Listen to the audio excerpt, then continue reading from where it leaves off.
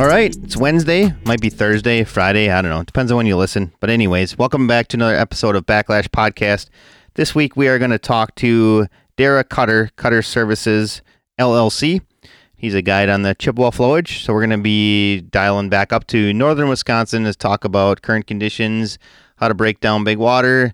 We'll do 5 questions. We did that last week with Glenn McDonald, so just kind of something to add a little bit of, a little something different to the podcast, so we're not doing the same thing every single week.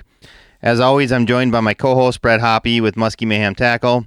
And Brad, it's Father's Day, so this is what we do on Father's Day. We don't sit on the couch and hang out with the family. We record and edit podcasts, so that's awesome. I'm very excited to be here on this Father's Day.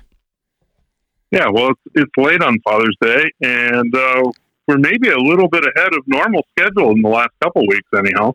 Yeah, well, I think if I remember right, the Glenn McDonald episode we recorded about less than not 12 hours, but it was very fresh content. Let's just say that probably like 14 or so hours before release. So we were, like I said, we had some very fresh content at that one with Glenn last week. So it's good to have a little extra editing time. I got more than, it's not, hey, we're done right now. I literally need to get back to editing immediately to get this one out for the week.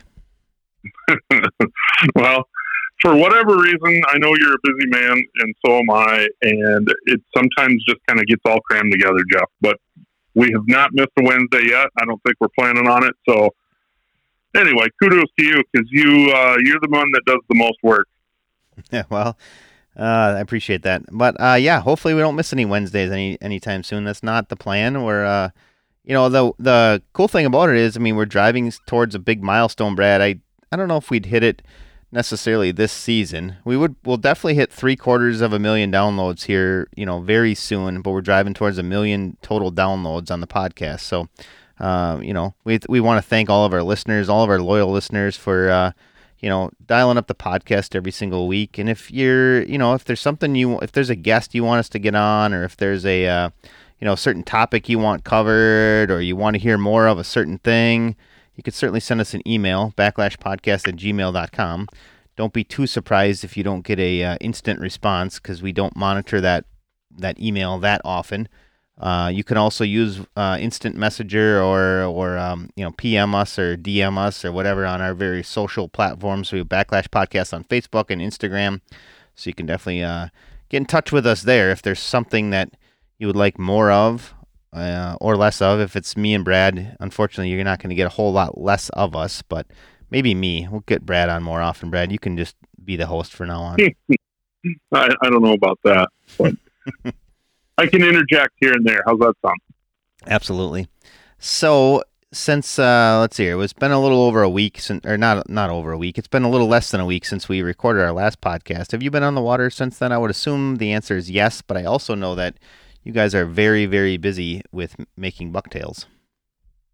We are very busy, but yes, I was on the water all this past week, basically since our last recording. So, been out pretty much every day, Jeff, and some things have changed a little bit. We've had some smoke cover come in here, so we had some hazy days, and we even got a little bit of cloud cover. Unfortunately, our little bit of rain we got Saturday was short but sweet, put it that way. We put the rain gear on for maybe 10 minutes and basically peeled them back off. So we need some rain over here. It's really dry.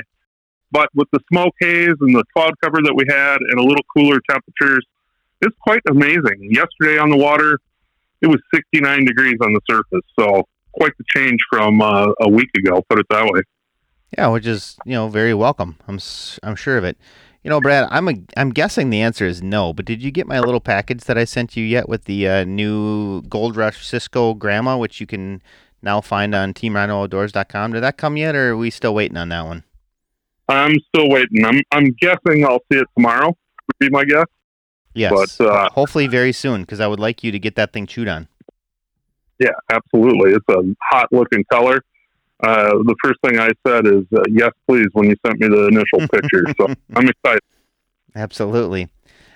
Speaking of that, if you are looking for gear for your next muskie fishing adventures, make sure you check out TeamRhinoOutdoors.com.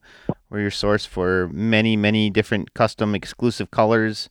I know, grandmas are one thing we've been talking about. We've gotten a bunch of different colors of those. We have, I don't even know how many exclusives in there now, 6 probably. I think they're working on a couple additional ones. If you're looking for, Medusas, we have piles of that. And we have, 60 some odd colors in Pro Mag Bulldogs. If you're looking for the trigger, I don't know, Brad, how many colors we got in triggers? 60 plus maybe, somewhere in that ballpark?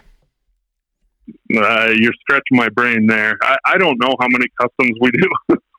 It's a lot, put it that way. But far too many. It's good stuff. I mean, it definitely provides people with the opportunity to change things up and kind of stand out away from the crowd, and that's what Team Rhino is good at. So it's awesome to see all those custom colors. It's a little bit of a pain in the butt for us, but you know what? It's worth doing. And if, so you can find us all at www.teamrhinooutdoors.com. And then, Brad, the other person we'd like to get people to shop with is you guys over there at Muskie Mayhem Tackle. I know you guys have the, largest selection of different options for bladed baits. And so why don't you talk a little bit more about Muskie Mayhem Tackle? Yeah, absolutely. I mean, you can find us. We're the original big bladed Flashaboo baits, and been in business for about 18 years. And you can check us out at muskiemayhemtackle.com. So you can also follow us on social media platforms, both Facebook as well as Instagram. But check out the website. You got any questions, feel free to email. All right, Brad. Well, another week of the podcast is upon us. Let's just get out there and dial up our conversation we had with Darragh Cutter. All right, our guest this week is Darragh Cutter Services, and he's guiding out of Chippewa Flowage.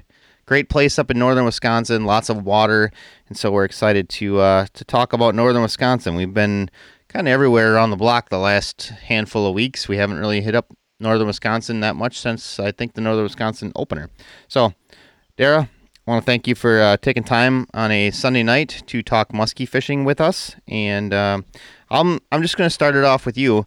It's your first time on the podcast. As per usual, we like to get a little history and some background. So why don't you kind of talk to us about, what got you bitten by the muskie bug, and then let's talk about your guide service. Well, first off, thank you so much, you guys, having me out here. Long-time listener of the podcast. Part of what's gotten me so into muskie fishing all throughout my life is kind of a mix of family influences, and then being so blessed as to grow up and kind of have so many of my youth years shaped by the Chippewa Flowage itself. As a kid, we grew up, my dad was heavy into muskie fishing and always kind of pushing my brother and I with it. I tell you what, for the first 10 years or so, I hated muskie fishing. I cursed it every time I went out. It was just, trying to throw bulldogs through the weeds, and I was just a kid, and we never caught anything, and it just drove me nuts. But then what finally really got me hooked into it is I was out here fishing on the Chippewa Flowage, and I picked up a pink spoon. My dad was like, "You can't throw a pink spoon. Muskies don't eat on spoons."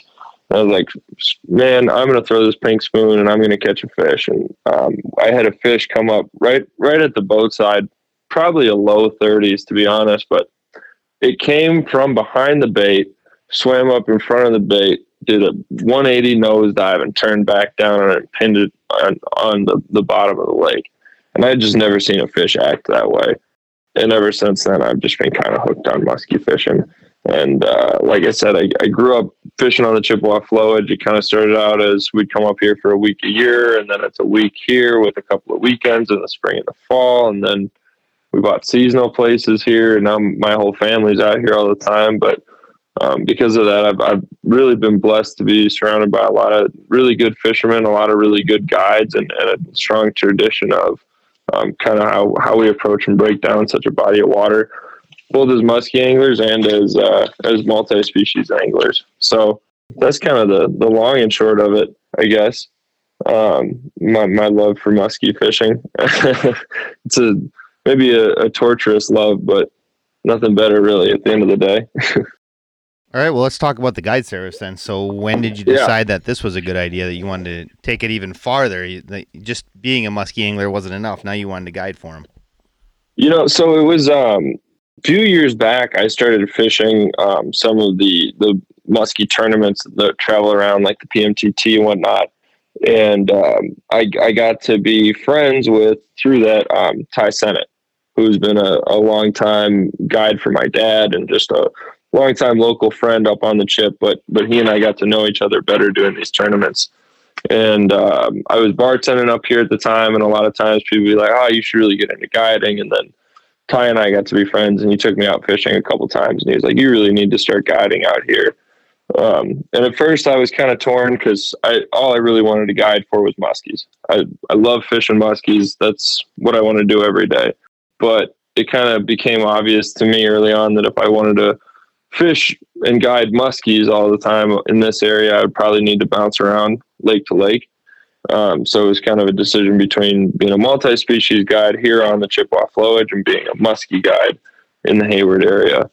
And I decided I wanted to be here on the chip. So that's kind of where I got into muskie guiding was kind of that influence of the friends and family. And then, kind of decided to expand it and go full time with the multi-species stuff. So like right now, up through the second week of August, I kind of run whatever my clients want to fish for. If they want to go for muskie or walleye or bass or whatever, we will. If they're just looking to get out and fish, I'm usually able to say, okay, well, this week the bluegills are really aggressive, or the pike are really aggressive, the perch. So that kind of keeps us in a fun spot too, just for people that are looking to get out and be on the water and have some action. This is such a big, diverse body of water that there's fish biting all the time. So if what you're trying to catch isn't biting, sometimes all you have to do is pivot and, put down the muskie rod, pick up a bluegill rod, and you're just going to have a ton of fun. I think we've been putting like 200 to 300 bluegills in the boat every day these last few weeks, and a lot of 10, 11-inch bluegills. And that's a lot of fun. I think one thing, and, Brad, you can kind of weigh in on this. Sometimes like muskie guides, they sort of, they handcuff themselves a little bit because they want to fish for muskies all the time, but they aren't willing to, do that multi-species guiding. And I think in a lot of cases, it actually costs them some business. Yeah, I think so. The other thing is like muskie guiding on a place like the Chip. Me personally, I have a goal this year for me and my clients to have 100 muskies in the boat by the end of the year.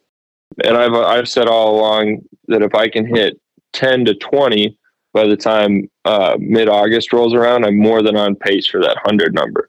So like fishing muskies on the Chippewa flowage in the summertime, it's a ton of fun, but also there's some days that you really get defeated. And if you can turn around and pick up a bluegill rod or a crappie rod and go kind of tap in with that fishery as a whole, not only can you have some fun and build some confidence, it'll end up kind of keying you in on where the muskies are more aggressive or where they're more active, where they're hunting, because that's where the bait fish are. And that's a system like this where the forage is, sport fish. It's a lot of fun to be able to kind of see how doing this multi-species fishing will make you a better muskie angler.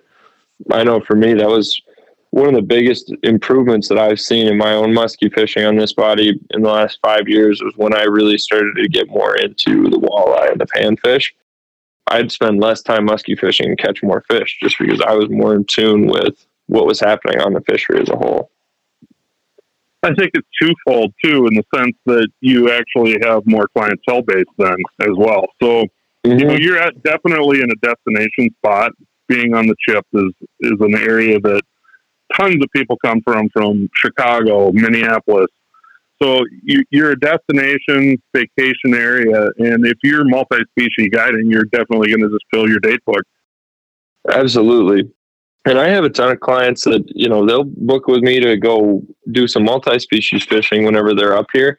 But they're out here and they want to talk about muskie fishing. They've heard the stories of the Chippewa flowage muskies, and now they've got a trip with me in July that they're up here for their family vacation. We're doing some pan fishing, but now they're coming back up in October to go chase after big muskies once the water levels are starting to drop and they move into the shallows.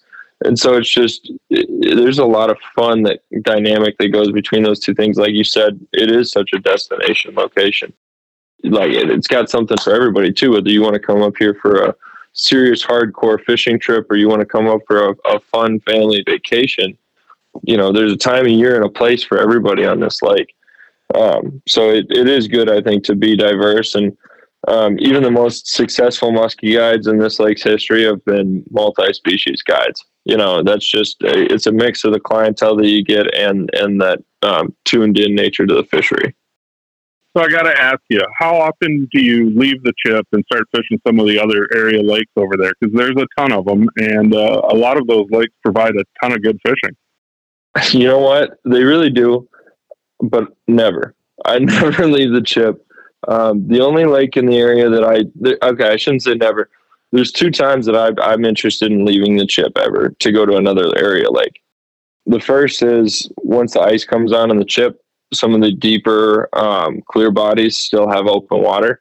So I'll go over there and do some fishing just because I can't get in on the chip anymore.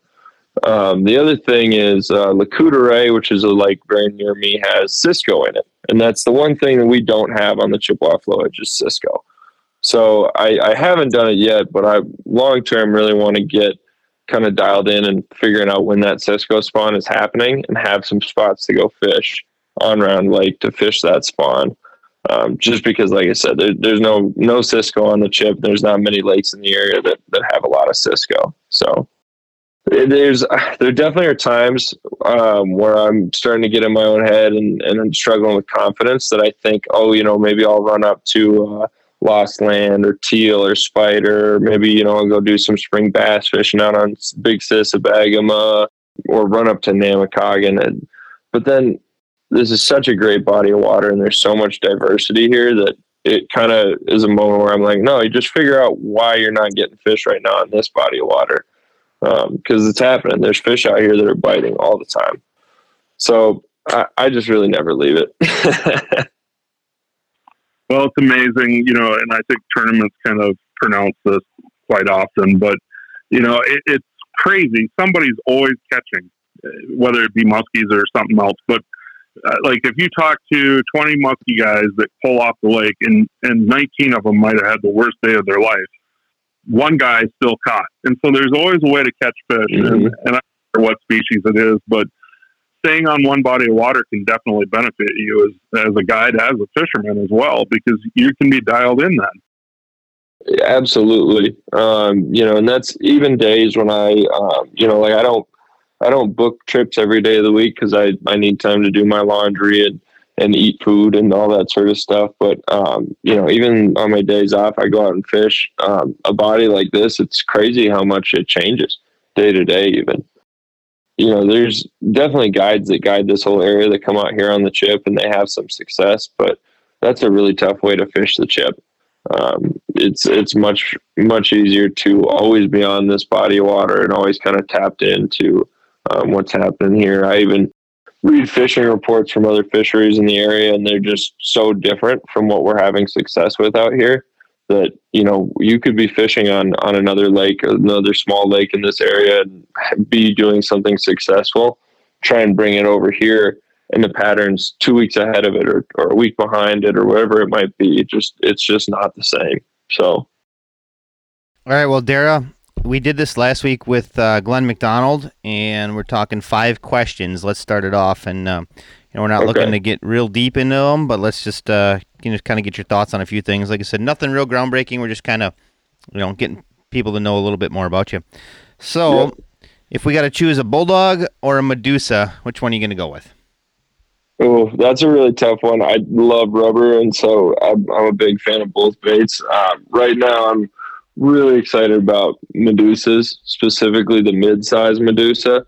I've always done pretty well on that up here in the summer months, and we're just kind of starting to get to those water temps where we're seeing that bite turn on. So I actually just went and bought a bunch of mid-Medusas the other day myself to get ready for it. So I got to go with that one right now.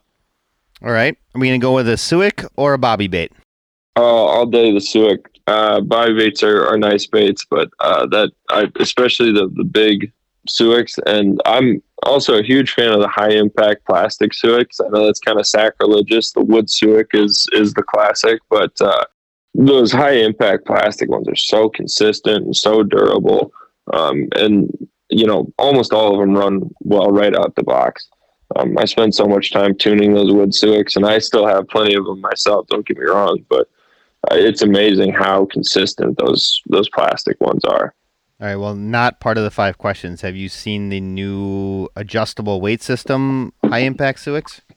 Oh yeah, I'm really excited about those. I picked up a couple of them, and I know that they're working on a 10-inch version of it with the adjustable weight, which is, again, just, to me, that's like kid in a candy store bait when I see that coming out. All right, moving on. Lowrance, Garmin, or Humminbird? So I'm kind of a Northwoods, Wisconsin guy, so I'm all about the side imaging and not really much into live imaging, and so I go with Humminbird. Big fan of the side image clarity there with Humminbird, as well as kind of the user interface. That being said, I played with the live stuff a little bit, ice fishing, and Garmin seems to have kind of a leg up on that avenue. And I've thought about getting one of the ice fishing rigs and putting it in my boat for pan fishing in the spring, and I think I'd go with Garmin on that one all day. All right. Now, are you one of these guys that wants to run and gun on spots, or are you going to slow down and hit less spots, but you're going to pick them apart more thoroughly? I'm definitely a run and gun fisherman. Part of that is just fishing on a body as big as the Chippewa flowage. There's a million spots out here that hold muskies. The numbers of different fish that we've seen on different spots is really mind-boggling. And so it's tough for me to sit and stay on any one spot, even if I know it has a fish on it all day, because back to what we were saying earlier, something's biting. And I could sit here and wait for this fish to turn on all day, but if we run and gun, we might, find 3 fish that are ready to go on that given day. And even if we put the same number of fish in the boat at the end of the day, we get more chances at them, and we see a lot more. So I think, it does depend a little bit on what style of water I'm fishing. But for a big, darker water flowage like this, I'm a run and gun guy all day. All right. Lastly, not necessarily a one word answer type of a deal. Describe your ideal muskie day. I guess I would say weather-wise. Yeah, it's really tough. So again, I'm a run and gun kind of guy, and I'm a tournament guy at heart. So I'm really happy chasing after 40-inch muskies all day, and just catching a bunch of them. So I think with that in mind, my kind of ideal weather day, I love when we've been getting 2 or 3 days of consistent wind patterns, because that kind of pushes a lot of the bait fish around on this lake and kind of helps me key in on where they might be located. And then if I can get kind of like a partially cloudy, still in a warming trend or a cooling trend in the fall, I guess, but just kind of consistency in the temperature and that wind, that's going to help me kind of dial in what sort of areas I'm looking for. To me, the best muskie fishing days are always, after mid-August, once that summer peak hits and the water temps start coming down. Yeah, just a little bit of chop, a little bit of slightly cloudy, every once in a while, a little bit of sun too, just because I really do like fishing shade lines as well. And so I do like sunny days, but that's kind of the ideal weather setup for me. We've had a number of those days out here in the last couple of years, especially in September and October, but just very quickly turn into, multiple fish days and days where, we're having 6-7 shots at a fish and hooks in their mouth. They took a bite at it. That's kind of the ideal conditions to me. It's interesting you talked about shade lines there. I don't know that's really something that we've touched on a ton. I mean, let's talk about that a little bit. Like, what's the pattern there? Is it simply you're looking to find that spot that's, providing cover? Is it a dock thing? Is it overhanging limbs? Like, what's the story with shade? It can be a lot of different things. But one thing I've just kind of come to see about muskies is they're opportunistic predators. They're looking to ambush something when it's not suspecting it. So where I first started to notice it actually was fish coming out from underneath the boat on figure eights.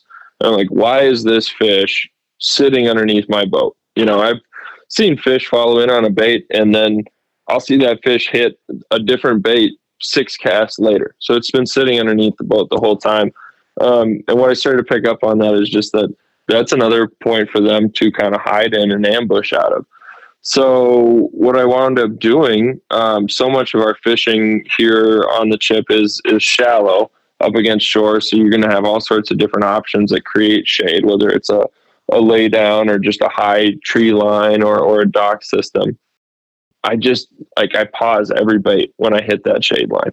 So if I'm working a suic or a vexer, which are really, really common baits for me to be throwing, I'm, ripping them up until I hit that shade point, and then I'm letting those things come all the way up to the surface and then giving them a rip down again. Bulldogs, Medusas, I'm working them out to that shade line, and then I'm dropping them to the bottom when we hit that sunny spot. Bucktails, it's a really quick pause because you don't want your blades to stop spinning really, but just kind of like jerk it a little bit just to give it something to kind of trigger them at that point. Because that's a spot that muskies oftentimes will be looking to sit there and prepare to hit at. So just giving them something a little erratic at that point of transition can be really effective. Probably the Vexer is my favorite bait for that. It's got that nice bill, gives a ton of wobble to it, and I can see those baits pretty well in the water too, or feel them. So I know when I'm hitting that shade transition line. And I've put a few fish in the boat doing that, just again, hanging that pause right when it comes into the sun. You're a true Ty Sennett disciple is what the word we'll use. He said Vexer, Brad. I don't know if I've heard that word too often. Well, the shade thing is something that Ty discussed with me. I don't even know how many years ago. It's been a long time since I fished with Ty, but we definitely use that to our advantage. And we were basically using tree lines at sunset to take advantage of those lines. And if you think about it, I was just going back in my mind, thinking back to some other podcasts that we've done in the past. And I believe Herbie was one of the guys that we were talking about. We were talking about transitions. You have bottom structure transitions. You have a water temp temps could be a transition as well, right? If you see some warm water line and a cool water line, another transition. And there's no question about it. Your bottom, hard to soft bottom. It's a transition line, and for whatever reason, all of those transition lines are kind of fish highways, if you will, and they are going to use those transition lines, so you can benefit from it. Yeah, absolutely. And that's, they love these, whether it's any sort of transition, they love it. The other thing that I look out a ton for on the Chip, I love getting out here as soon as the ice comes off the water. The Chip being a flooded forest system, there are a bunch of man-made structures that sit on the bottom of this lake. And come the midsummer months, there's enough weed growth or muck buildup everywhere that you can't see these man-made structures. But it'll be something like a pylon for a bridge or a sunken car or a foundation from a house. And during the summertime, you will see bait fish come and kind of pot up over these little spots. And if you're going around midsummer with your side imaging going, you're never going to be able to figure out why they're on this spot other than there's a pot of fish there. But those have become big things that I'll use for open water casting too with rubber baits in the summer months. Because I know that, okay, here are 6 waypoints on my graph that I know I've got just this small little transition from that man-made structure to a natural structure. Bait fish are going to be potted up on that. I want to cast in and kind of scare those bait fish into moving and trigger the muskie that's kind of following them around at that point. I think one of the interesting things that I've seen over the years, and this is way back in the Mille Lacs days, and probably 2003, 2006, whatever, somewhere in that time frame. But on the north end, there was an old fish house frame that sat on the bottom of the lake, right? And it was probably in 2 to 3 feet of water. And what blew my mind is only 3 corners of that fish house frame were exposed in the sand. The fourth one was just kind of slightly buried. And bizarre enough, you would see 3 muskies, one on each one of those corners. And all it was like say 2x2 angle iron, but that was enough of a change in that bottom content that they actually hung on. So some of the slightest, smallest little things, they will relate to it. And again, those are transition lines as well. It's remarkable. One stalk of cabbage, one stalk of coontail, doesn't matter. One stalk might be enough to hold that fish if everything else around it is bald. So definitely things to think about. Yeah, and the other fun thing is, like, once you kind of start to figure out where some of these transition points are at, I found that fish behave very differently in different points. So specifically, I had this one fish last year that I first made contact with opening weekend here on the chip. We were fishing in the opening of a bay, and we're casting in some stumps that I really like. And this fish follows in on a bulldog, swims around the boat. I get a little bit of a look at it. It's a nice fish, right? Now, I kind of know that area a lot, fish it for all sorts of different fish, and I kind of looked for that fish on side imaging. It had a pretty distinctive marking just because of the size of it. And I was able to comfortably say that I found that fish about another dozen times throughout the summer and the fall, in different points within a couple 100 yards of where I'd first made contact with it. It wound up getting caught once, and I hooked into it and dumped it at the boat a second time last year. And both the times that it got hooked, it was coming off of that same stump that I had first contacted it on. Now, whenever I'd seen it on these other areas around that general area, I couldn't even get it to follow into the boat. I would just see it on side imaging, and I could even kind of keep it in my side imaging every once in a while, but I couldn't get it to follow in. But when it was sitting on that stump, it was in the mood and prepared to go. So once you start to figure out, okay, this transition line or this stump or this piece of structure, whatever, is the one that they're ready to go when they're sitting here. They're not just swimming around. They're not digesting. They're looking for something. So that's a pretty fun thing to dial in on as well. Yeah, I can't disagree with any of that. That's for sure. The beauty of it is there's definitely eater spots, and it seems like there's digestive spots, and there's just resting spots, right? And so you have to depict what that means. I mean, you might see some muskies, but are they really in that place where they actually want to eat? And I think you kind of touched on that. That's cool stuff. Let's move on to your season so far. I know it's something we want to talk about. Why don't we talk about water temperatures, weed growth, fish activity? Let's get everybody an idea of what you've been seeing on the water. Yeah, I mean, I think that it's kind of, listening to some of the other guys that have been on the podcast here this spring and early summer so far, there's a lot of stuff that seems to be kind of going on everywhere. Like water temps, for example, are just crazy all over the place. This last week I was seeing surface temps in the low to mid 70s, but we've been seeing them anywhere from like 65 to 83. I had one day that we started at 68 and ended at 82. So, it's been kind of crazy, like unusually so in the variance this year. I think that things are starting to stabilize a little bit more. And thankfully they're hitting right in kind of like that low to mid 70s range right now, which is a really good temp for bucktails and mid smaller size rubber to come into play out here. I've been doing a ton of pan fishing this year just because the bluegill bite and the crappie bite have just been phenomenal on the chip. So I really haven't even switched full on to muskie. I've just done a little bit with my dad here. One of the craziest things is we're seeing so many panfish. We're seeing so many muskies up chasing after our panfish. I think the week before the opener, I had 4 different muskies come and swipe bluegills off of my rod. And so they're incredibly well fed right now, which is a really promising thing to see for the population health. But definitely makes it something where you're gotta dig a little bit deeper, do things a little bit different. And every once in a while, just throw the playbook out the window and say, what can I try today that I haven't been trying? But we had so much snow and so much water in our snow this year, which I think is pretty common across the upper Midwest this last winter, that a lot of our shallow weeds were killed off.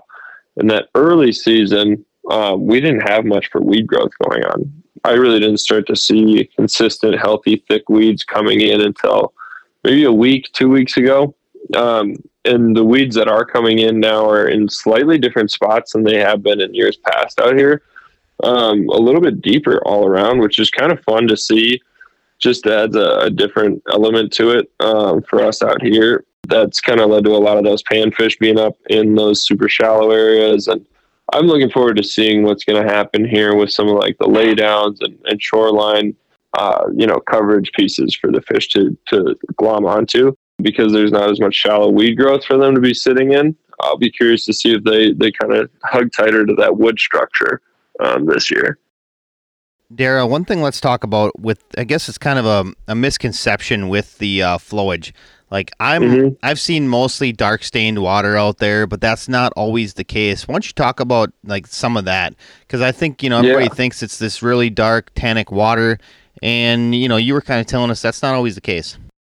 The Chippewa flowage is so big and so vast and diverse that like there is a lot of that dark tannic stained water, especially along that main Chippewa River itself on the east side. Like one of my go-to areas on this lake is this place called Crane Lake. I get a lot of clients that come up from kind of that Illinois-Wisconsin border, and a lot of them fish Lake Geneva or other crystal clear bodies of water. And so we go fish Crane just so they can have a little bit of confidence. For me, I love that dark water. I love especially algae green stain water. If you don't have confidence in it, I always tell people don't try and fish the areas that you're being told are good on the Chippewa flowage. Everywhere is good. Fish the areas that you believe are going to be good. So if you're somebody that really wants that crystal clear water, get up to places like Crane Lake. The west side in particular, everything west of Herman's Landing, the landing resort, has a lot more variance. So some areas are going to be more pea green stain color, and some areas do really get to be pretty clear.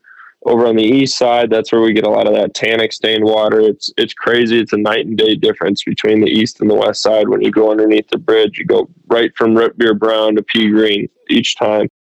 Even on the even on the east side, there's a lot more kind of diversity than people realize. And part of it's the water clarity, but also part of it is, do you want to be fishing more river style fishing where you're looking for tight coverage, you're looking for moving water, you're looking for, these current pockets that exist or eddies, or do you want to be fishing more of an open basin style? Doing some open water casting or some trolling. And the Chip really has all of that. So you got to get out there and explore it and try different things. And also, because it's so big, it's so diverse, people think that they need to, have everything under the sun and try everything under the sun. But sometimes you just got to ask yourself what you're really confident in, what you believe works, and find an area where you can put that practice to use. And just allow that to be kind of your guide for catching fish. Well, I have to admit, if I am on the Chip, I will definitely go west. I've done that in the past. I like that water over there. One of the things, too, I got to ask you, it seemed like I've seen more tigers over in that neck of the woods, too. Mm-hmm. Yep, and so I know this is kind of taboo on the Muskie podcast, but the pike fishing on the west side is significantly better. We see a lot of mid to upper 30s and even some low 40s come out of this west side. And that's part of where you get your tigers. There's kind of like a little pocket window, I call it, between Birch Island, Tiger Muskie Resort, and Big Muskie Resort that I think is your best shot at big tiger muskies. It's really common that we're getting mid 40s tiger muskies coming out of this lake, which is, I don't know. I think that we probably have your best shot at a big inland tiger anywhere in Wisconsin, right here on the Chippewa flowage.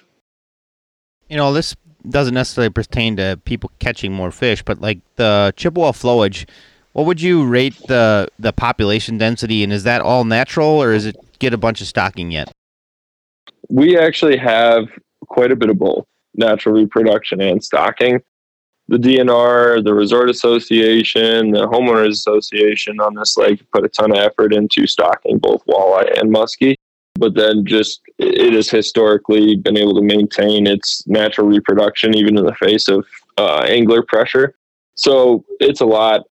the population density of this lake is ridiculous. Honestly, I can't even put into words how many muskies I've found on this lake. Different muskies, different areas. These Wisconsin fish, these naturally reproducing fish, don't tend to group up into pods. But I've got little weed beds that are maybe an acre or two. They'll have 3, 4, 5 muskies hunting on them. And it's ridiculous.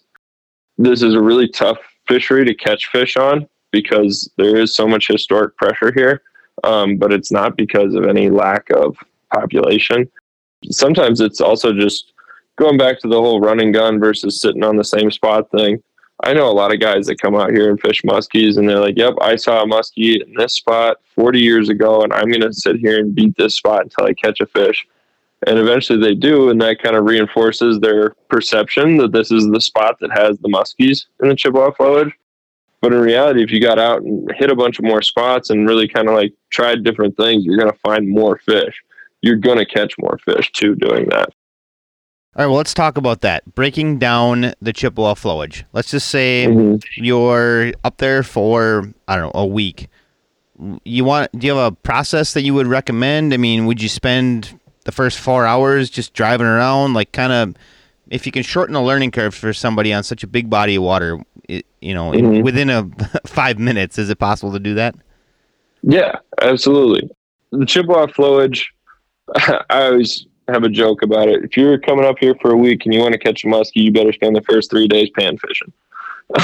Because the first step, there's 2 first steps to me in figuring out how to catch fish on the Chippewa flowage. The first thing I'm looking at is where am I staying? There's so many good muskie spots on this lake that you don't need to go far from where you're staying at to catch muskies. But you need to hit every little spot in that area in order to catch a muskie. So you're better off saying, okay, I'm staying at Deerfoot Resort, and I'm going to fish this area around Deerfoot Island, Sister Island, and Pork Barrel. And I'm just going to focus in on this little stretch. And then I go spend a couple of days, during the day, fishing for panfish, driving around, looking for schools of panfish, looking to find where I can get some active forage fish going, because the muskies relate to that. And it'll also kind of help you put into perspective whether fish are sitting out deeper, they're up tight in the weeds, just because they're all kind of following the same program to that level. So if you're out catching them on, cribs and 21 feet on your first day, and then that shuts off and then they all move up into the shallow weeds, well, the muskies are doing the same thing.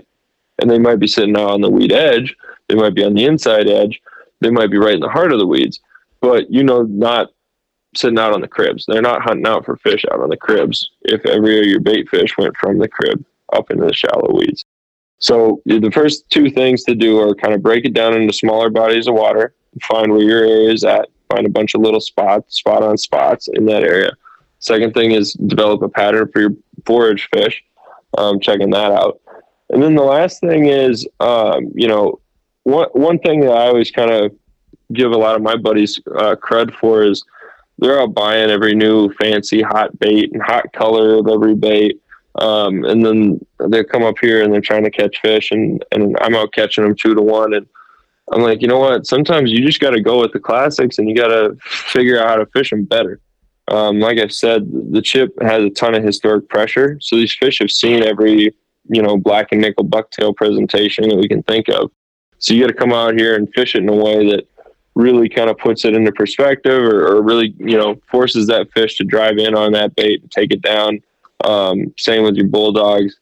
I don't consider myself necessarily a natural colored bait guy, but because there's nothing in my body of water that swims around that's all black or all white, but I do go simple with it. I'm all black with an orange tail, or I'm all black with a little bit of white and orange in there. Or, I'm looking for solid colors that give the fish a specific target to key in on, more so than, worrying about having every fancy bait, every fancy color. And the other thing is, I think that when you kind of dial in and say, okay, the fish are up in the weeds, and when I'm fishing muskies in the weeds, I have a lot of confidence in my bucktails. Then you can focus on the fishing. You can focus on how fast you're retrieving that bait. You can focus on, what sort of how you're doing your figure eight at the boat versus sitting there trying to think, okay, should I go to the bucktail? Should I go to the Suic? Should I grab the Medusa? Trying to rifle through all that different stuff. Sometimes it's easier just to kind of narrow it down a little bit.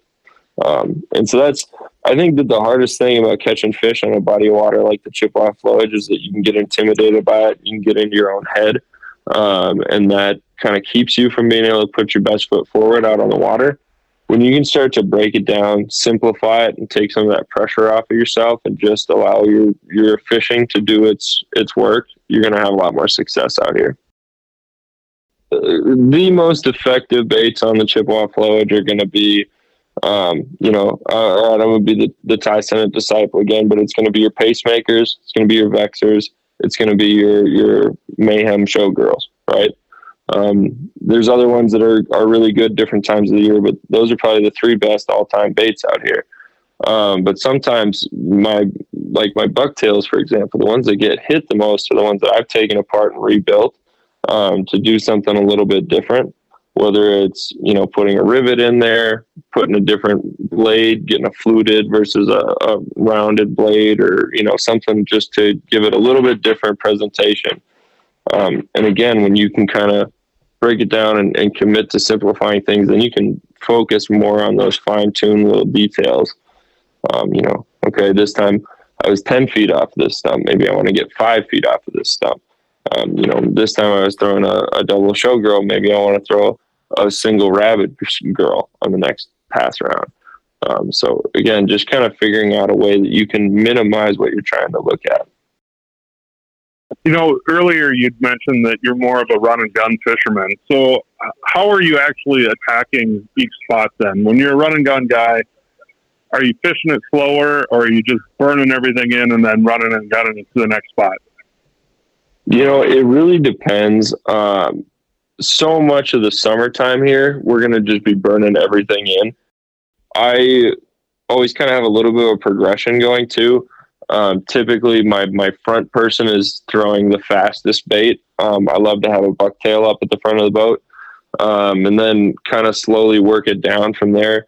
My favorite combo is to go bucktail on the front, pacemaker in the middle, and then something like a Medusa or a Vexer or Suic on the back that I can really give long pauses to. And once we start to see some action on one thing, that's when we kind of readjust. Sometimes you got to go slow. Sometimes you got to go fast. It really just does depend on what the fish want. I'm going fast between spots. The other thing is, like on the chip, there's big long weed beds, and so more so what I'm doing is I'm looking at these long weed beds that I want to fish throughout the day, and I'm saying, okay, here's the outside corner on this one. Here's an inside point. Here's a set of stumps in the middle of this weed bed, and each long weed bed, I'm going to try something a little bit different, to start out the day. I might start on an outside point and then hit an inside corner and then focus on the stumps. And if one of these things causes some success or some reaction, some follows, whatever, we're going to double back on some of these other weed beds and hit them from a different angle. We're going to hit a different part of it. And that kind of allows me as well to not burn out an entire spot while I'm dialing in a pattern. It allows me to actually go back to the same spot and cast over an area that has not seen my baits at all that day. Yeah, the inside out or outside in, the different angles, it can definitely make a difference when you're trying to put fish in the boat. Mm-hmm. No, and I think, I don't necessarily think that running and gunning is the only solution. I've watched enough guys in tournaments never leave their spot that they're on and have a lot of success to dismiss that. But you got to be figuring out how you can attack those different angles, I think. And so you might do it differently in different spots. If you're a running gun guy, you might do it differently as you work through the spot. If you're more of a slow pace kind of guy, but you got to ask the fish what they want at the end of the day. You definitely don't want to argue with them. And once you dial it in, stick with it until it kind of burns out, right? Absolutely. And that's the other thing when you got it dialed in, you have a certain pattern that you're really attacking. it's going to be the bait. It's going to be the casting angle. It's going to be the depth. It's going to be that transition line that we were talking about earlier. And so once it does start to change, it's like, okay, what's our pivot? How do we change it? And just being on your toes all the time. They're muskies, so you got to be ready to change it up. I was going to ask you about that, the change up. So let's just say, I don't know, shallow weeds or whatever was what was working yesterday. Now it's the next day. So, you're 3 hours into it. How long do you stick with that same pattern that, on this day, yesterday you caught fish, today you're 3 hours in, you've seen nothing. How long do you stick with that pattern before you go, try something different? Honestly, we've already tried a couple of things 3 hours in. For me, if I've got a pattern that's really consistent one day, I'm going to run it for about an hour, maybe an hour and a half to start the next day. And if we don't have anything going on, then I'm going to start trying some other stuff. And I don't necessarily totally abandon the pattern that I had yesterday, but this kind of goes back to with the running gun. Like, let's say I get this shallow weed bite going on blades on day one, and on day two, it's not panning out so far. Well, we're not going to totally abandon it. We're going to do that pretty religiously for the first hour and a half. Then I'm going to hit a couple of outside weed edges, throwing probably a little bit more of a Vexer Suic combo, but still blades out there because blades were working yesterday. And we'll do that for a spot. Then we'll try another spot that's a really shallow weed spot that's like just a money spot for me that I know fish are on. And if it's still not working, then I'm going to, transition even further into this outside weed edge. And I might even now start to put in some deeper cribs or deeper stumps as well. I'm looking for schools of bait fish out in the basin, in the main lake, just to try everything out. I think with the chip, you got to be ready to change pretty quickly. Two, even if I've kind of totally switched away from that shallow weed bite, I'm going to go back on it at least one more time throughout that day when one of my kind of prime windows opens up, just to see if it's just been a bad day, because sometimes that's all it is too. It's not that the pattern changed, it just slowed down. So I'm still going to kind of have that in my back pocket and think about it. But we change pretty quick up here. So I'm always kind of looking for the next pattern as well as the one that we're on. I could be wrong, but I think, musky anglers in general will wait on a pattern for too long. We'll wait too long to make a change. You'll ride memories, for example, or what happened yesterday for too long. I'll look back to, just the most recent PMTTs. I think it was the winning team, and I believe they didn't even have a fish. They didn't have a fish on Saturday, and they didn't have a fish until 9 o'clock, I believe, on Sunday, the second day. And so obviously they realized at some point that they needed to make a change off of what their pre-fishing patterns were. And they managed to put 3 fish in the net by making that change. Well, if they weren't, and if they hadn't made that change, they obviously wouldn't have won that tournament. And not to pick on the guys that came in second, but in this instance, which you see it often, and I've been in tournament situations where we've done the same thing. We have a good first day, and you stick to that pattern for too long on the second day, and it burns you, and you end up, dropping places. You still place, but it didn't work out as well as you hoped because you stuck to that pattern too long, hoping that your bite would be fine. And like I said, I'm not picking on the guys in second. They had a second place finish in a PMTT tournament, so that's awesome. But somewhere along either that or they maybe made a change and it just wasn't the right change. But I've been in that situation before, like way back in the day. They had a best of a best tournament on Green Bay, and my partner and we were in first place after day one. We caught 4 fish, and it was great, right? We were riding high on day one. Day two, first thing in the morning, I literally lose a fish. Like the whole field goes out to the bay. I turn my boat around. We go into the back in. We launch at the mouth of the river. Before I even got to the Tower Drive Bridge, I had lost my first fish of the morning. So we're like, all right, pattern's still good. Nope, that was it. No more rips, no more nothing. Turns out everybody was catching fish in a whole different area. Fish changed completely from where I was, and great. Now I think we finished 6th that day or whatever. So what was a real promising start. It wasn't because we didn't pivot and we didn't make a change. And obviously tournaments they're a good example of that, but that's just something that happens on a day-to-day basis. Making decisions and knowing when to cut bait on a pattern or something is what separates winners from losers. In that case, like I said, we didn't make the right decision, so we came home losers. Well, it's always tough to make that call and that right decision, right? Like you said, sometimes you do change things up, but you just don't change them up right. From what I heard of that Madison tournament this last weekend, and just talking about the things that might make you decide to change on a pattern. Obviously, they had a huge cold front move in with big waves, right?